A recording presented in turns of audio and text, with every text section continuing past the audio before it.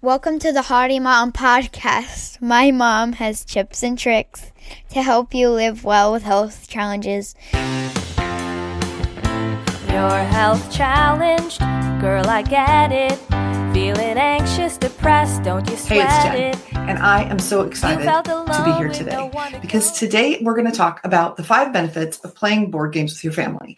And I have games. So if you're listening to the podcast, I'm going to tell you about them. And if you're watching the video, you can see them because these are the games that help my family and I reconnect. Because if you have kids that are older than 4, you know that the older they get, the more they start like going out, they meet new people, they do all these other things.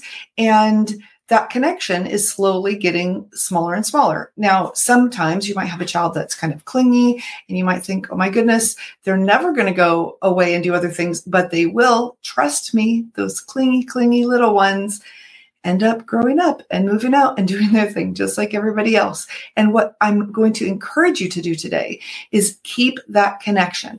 Keep it going from the time they're little all the way through high school, through college, through adulthood.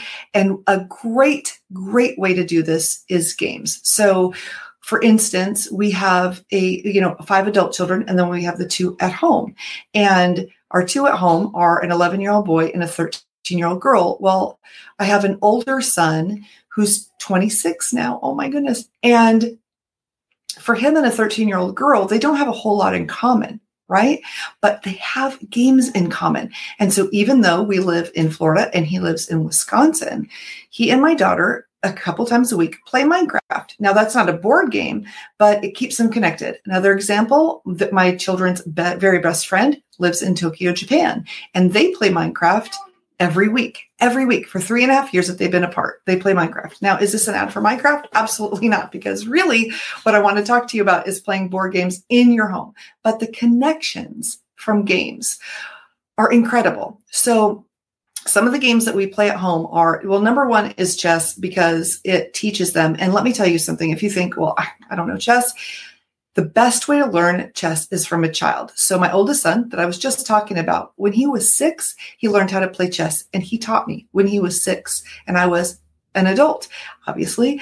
And it was the best because they fine tune things and they just explain to you in an easy way to understand. And now I play chess. So hands down the way to learn. Other classic things are, where did it go? Yahtzee, oh my goodness, this game. And the great thing about Yahtzee is that for your kids that are in school, it teaches math and it's reinforcing addition and there's, and multiplication for the numbers on the die and everything. So you get a little bit of education in with that game without anybody really thinking about it. And that to me is always wonderful. Now, a lot of the games we play don't have any educational thing whatsoever, except for strategy or whatever. And there's some games that sometimes make people upset, but we really like them. And so on a day when people are feeling a little touchy, we don't play them, which leads me to love. Which is one of the benefits is that people feel loved by playing games. If you're playing a game and someone is crying or visibly upset, they're not feeling loved. And that's not a game that you really want to play over and over. A good example of that is Exploding Kittens. We love this game. It is an amazing game. And it was a crowdsourced game. That's how it started. It's amazing. But some days when my kids are feeling really sensitive or whatever, it makes them cry. So on those days, we don't play that. Our hands down family favorite game of all time for all ages. And this is where playing adults, kids, whatever come in, Munchkin. Now, Munchkin has a ton of different versions. My personal favorite is the Shakespeare version of Munchkin. And what I'm going to do is I'm going to have links to these games on the website. So you're going to go to hardymom.com/episodes and go to this episode, which is episode 92 is what I want to say. And you're going to get links to all these. I won't get anything because I'm not even Amazon affiliate right now, but you can find them because they're amazing. Now, another one that can get people a little bit riled up, but is right now also one of our family favorites is Unstable Unicorns. This game is hysterical. And then there's packs. And for almost all these games, there's like Exploding Kittens and Munchkin. There's expansion packs you can get. So like for Unstable Unicorns, we have the Dragons and the Adventures expansion packs. Oh my gosh, so much fun. Because like I said, kids start growing up, they start being tweens, teens, high school, and they're like, oh, mom, whatever. But the games that I'm telling you are tried and true. These are games that we play from our kids, from the time they were young, all the way up to our 32-year-old son-in-law comes and we play, and it's so much fun. So another one of the newer games is Happy Little Dinosaurs, also has expansion packs. It's another one where you're killing people off. But, with games, people win and people lose. And sometimes that upsets people. And I'm going to tell you something right now. This is really, really important. In a time where everybody gets a trophy, in a time where there's not supposed to be winners and losers, I got to tell you guys, everyone in life doesn't win at everything that they do. And games teach humans that it's not always about the win, right? Sometimes it's just about the fun of being together. And I think that is a really important lesson. Now, does it mean that just because you're an adult, you're going to brutalize through the game and just kick every young child's butt? No, that's not what it means. But, it's okay that kids win. Please don't let your child win every game that you play every time. You are not teaching them anything. And honestly, you are taking away the thrill of winning, because if they know I'm going to play a game, I'm going to win it. Okay, that's setting them up for failure in so many ways. Number one, like I said, they don't experience that, wow, I legit won. Okay. Number two, when they play with other people, they don't let them win. And then they're going to cry because why do I always lose with that person? Right. And so it's just a good life lesson. You go out, you play a game. Sometimes you win, sometimes you lose. And in our house, what we do for the younger kids, and obviously not the adults, is every time we finish a game, we shake each other's hands and we say to the winner, congratulations on winning. And thank you. Or to the other people, thank you for a good game, whatever, because we're teaching them good sportsmanship. Good sportsmanship is so important. And honestly, it is a skill that a lot of kids don't have. And so I highly encourage it. Now, if you've got some younger kids, Dogman.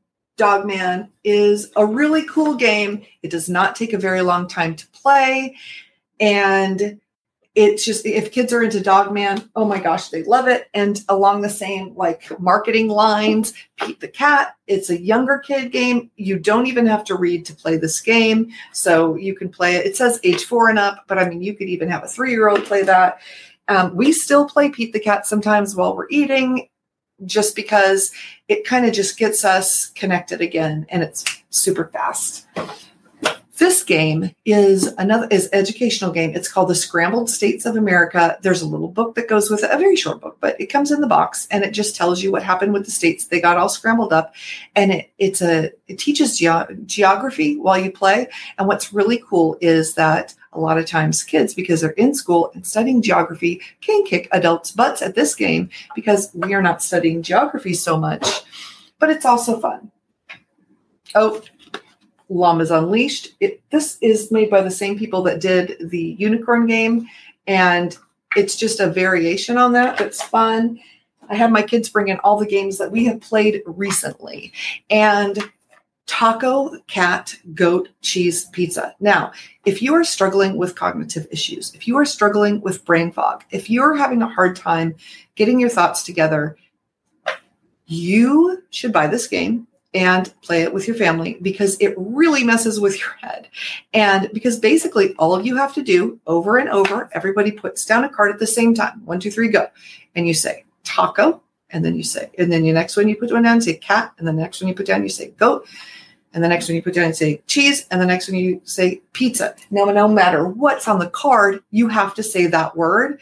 Oh my gosh, it really freaks out your brain. And then when it's actually the thing you say, you slap it, kind of like slapjack, Another thing that I would recommend is cards. Your traditional deck of 52 cards. There are a million different games. Literally, you can play with those. And, teach your kids the classic games. Teach them Rummy. Teach them Go Fish. Teach them War.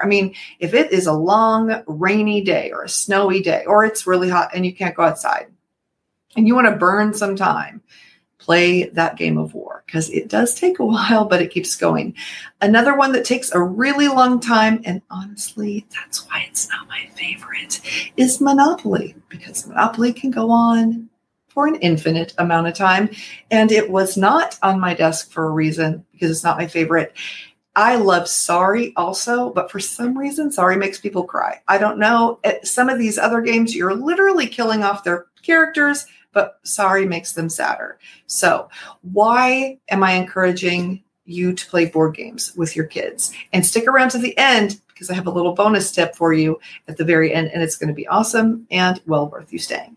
So, and while we're putting a pin in that, could you like and subscribe wherever you're listening or watching? Can you just favorite or subscribe or whatever the little doohickey is? Because that is what makes this show up to more people's feeds. And I think it's really important, because as parents, we want to reconnect with our kids. We want to stay connected with our kids.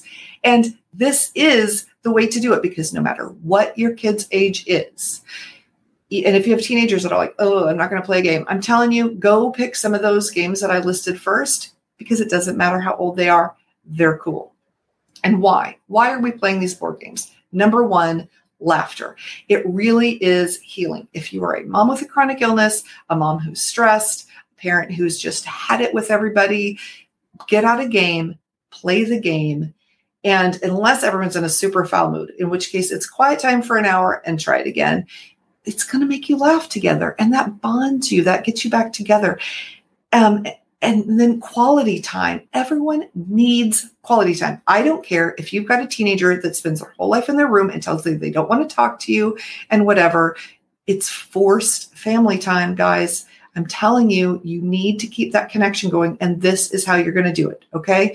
Sitting there and grilling them with questions is not going to build your relationship. But if you're playing a game that lasts for a while, conversation naturally happens, and they are going to end up sharing things. And another thing is going to happen is they're going to know you want to spend time with them, because they may be acting like they don't want to spend time with you, but it may be because they've come to you several times. Okay. And I'm an offender of this. This happened to me with one of my sons. He came. And I was like, go. I'm busy with your younger siblings.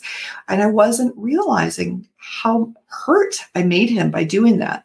And if I just had paid attention and said, okay, every night, every other night, twice a week, at least weekly, we're going to have a game night. We're going to have a couple hours where we're together, pop some popcorn, chips and dip, whatever we're going to do, would have made a big difference. Okay. And that goes to the love part. Number 3 is love, because you're going to feel loved. You're all taking time for each other. You're spending time together.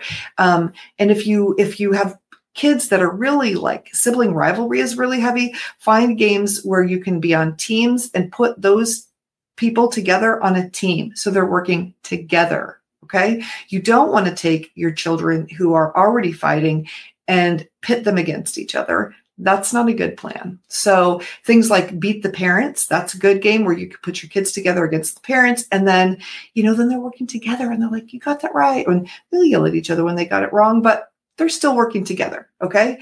And then fun. Okay. Just because you're a mom doesn't mean you need to stop having fun. This is what I don't understand. We are adults. We can choose what we do with all of our time. Why are we filling it up with boring things that make us sad? And make this face. That was a very sad, angry face. If you're listening to the podcast, why? Why do we walk around with resting witch face all the time when we could be doing all the things that we love all day? We could be turning dishes into a game and like gamifying everything, which we can talk about another day, because I figured out how to gamify chores. And that was amazing. No matter what ages you have, play these games. Get one of them for, holidays, birthday, whatever, and check it out and try it. I guarantee, say, you know what? One day a week, we're going to play games for a month and just see where it takes your family. And if you like it, keep it going. If you hate it, don't, because isn't that what we all want? Don't we all just want to be happy? Aren't we doing everything we do to be happy? And if you're not, why? Right? So go out, go forth, play games, have a great time, and I will talk to you tomorrow. Thanks so much for joining me. The Hardy Mom Podcast, yeah, I'm here for you.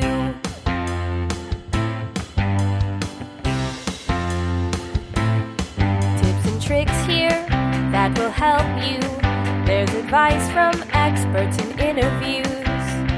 Find time to be with your kids and family. I can help you get it done easily.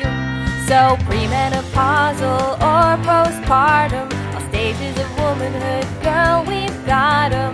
I've been there, I've done that too, with a Hearty Mom podcast. Yeah, I'm here for you.